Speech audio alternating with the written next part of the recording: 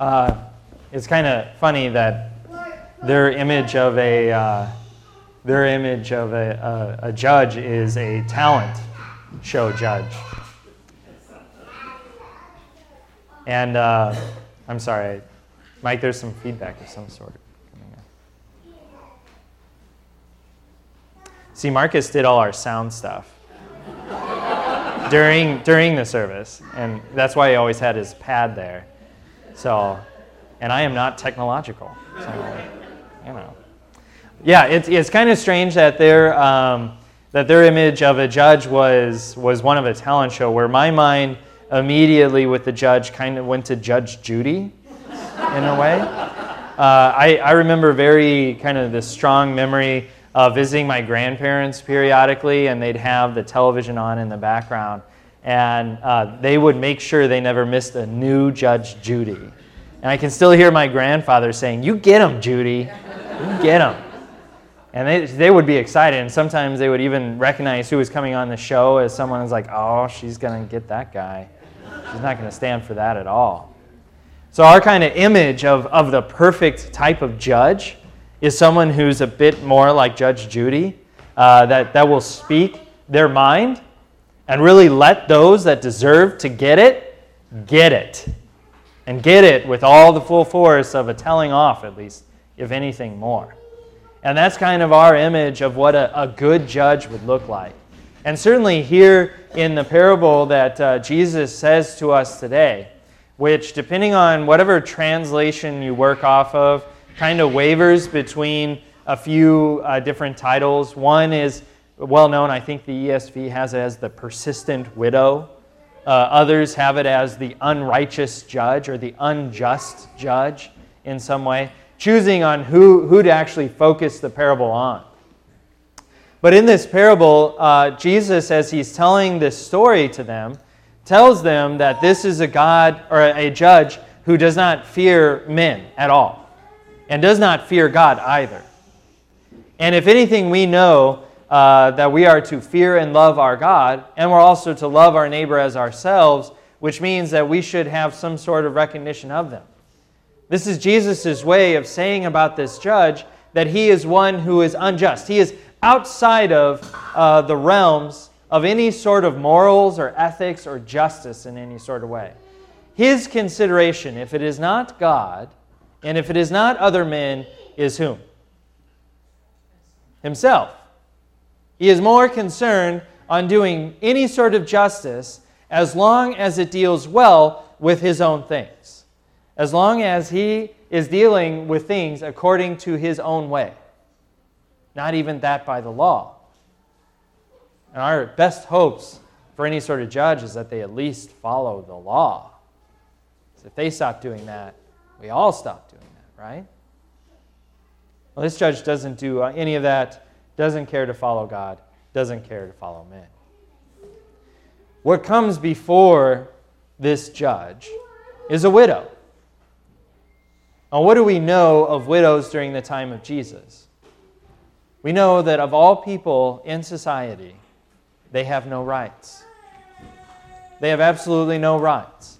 In fact, slaves at times could be considered higher than widows because the owners of slaves at least needed to make sure that they were healthy to do their work. Widows did not have such a luxury. They were the lowest of the low.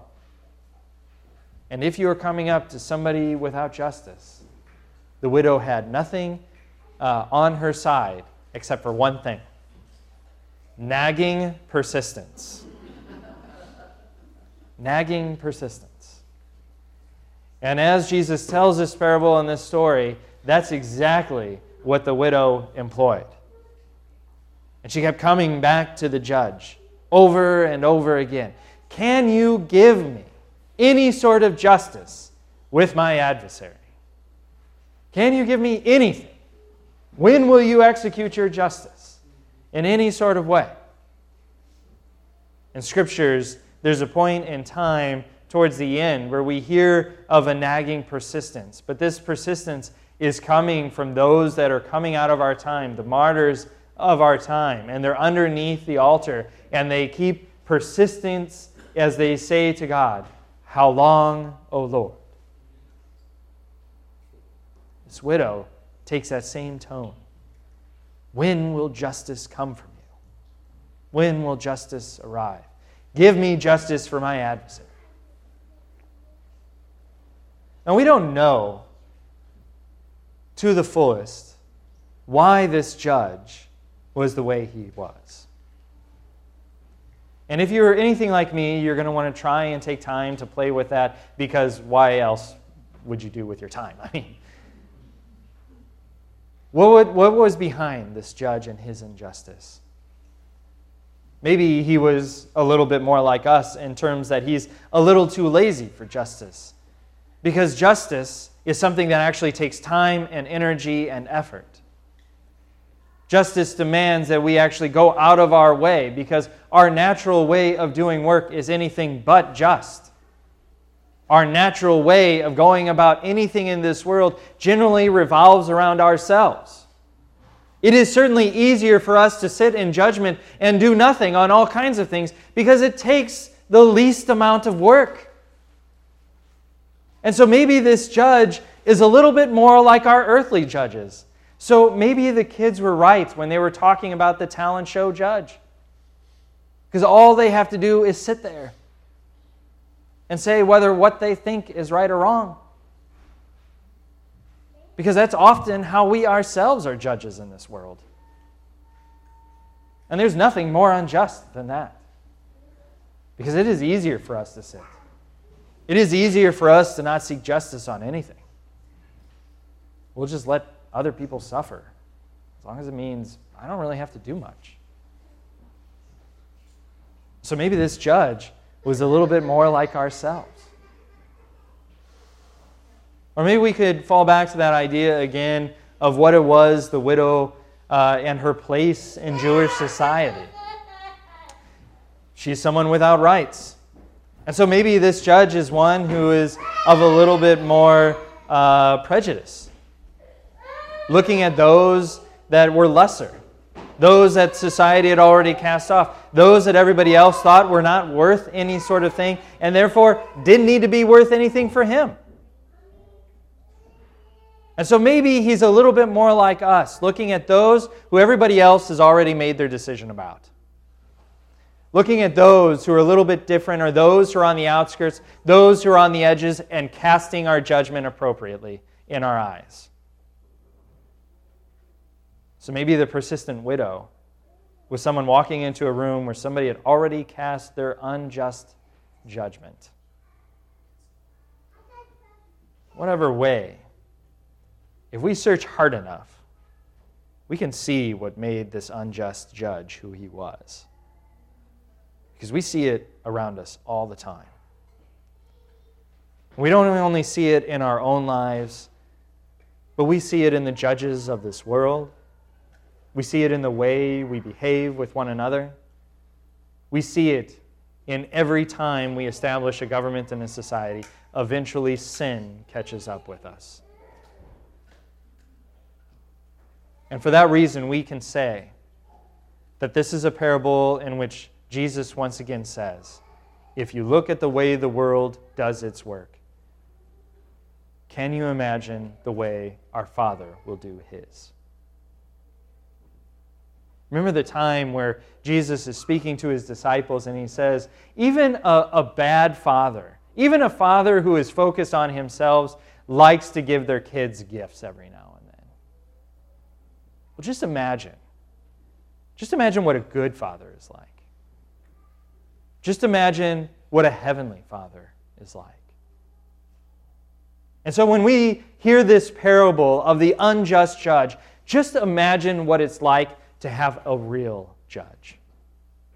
Just imagine what it's like to come before a judge whose name is justice, who executes his law with love and mercy.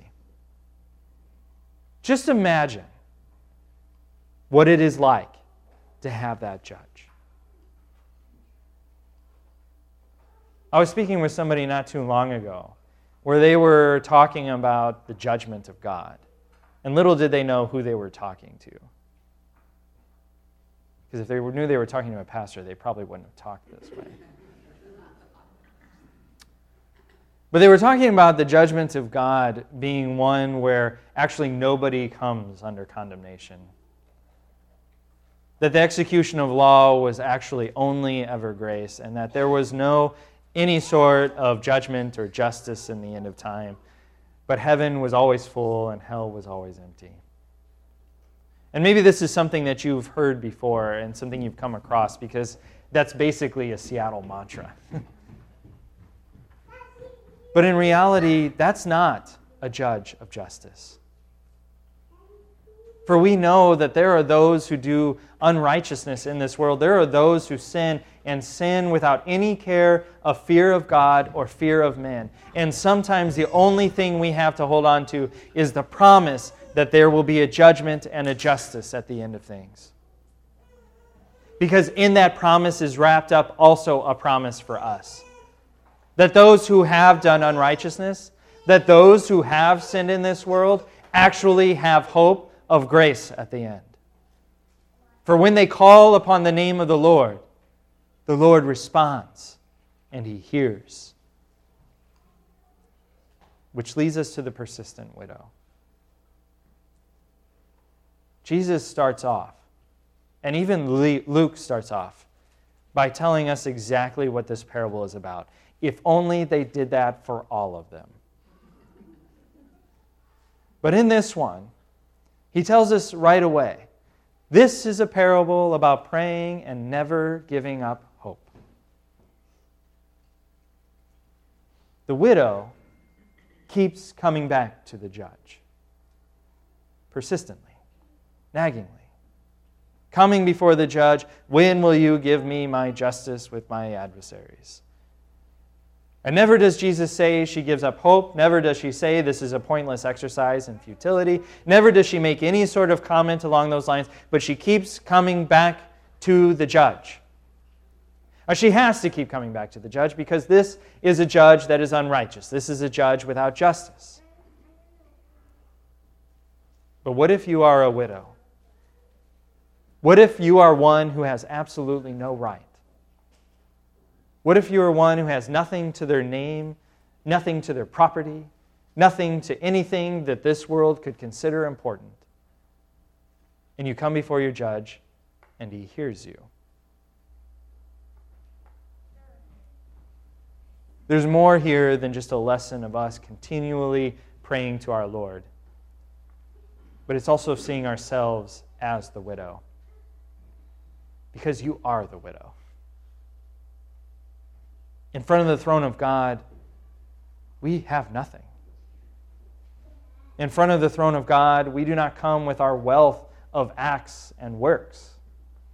Before the throne of God, we only carry those things that the rest of the world sees as failures. Before the throne of God, we are in complete poverty and really without any rights. You are the widow. You are the widow.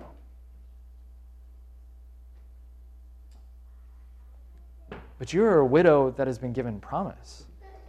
You are a widow who may grieve, but you are not going to grieve without hope. Because there's been something said to us about coming before the throne of God. Any of you ask anything in my name, it will be given to you. The apostle writes, with everything of your heart and mind, by prayer and supplication, bring it before the Lord, and it will be done. Promise has already been made to us that in front of the judge that we will be given an audience. Not by our merit, not by our name, not even by our widowhood, but by the name of Jesus Christ. By the one who has come to make these promises. By the one who has never left you and the one who will stand in judgment. By the very one who not only died for you, but the one who will say, you are mine. The one who every time you open up your mouth, whether it is in prayer,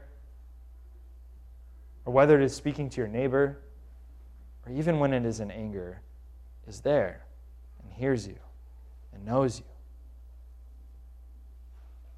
Because we do not have an unrighteous judge, but rather we have a judge who has given us many promises.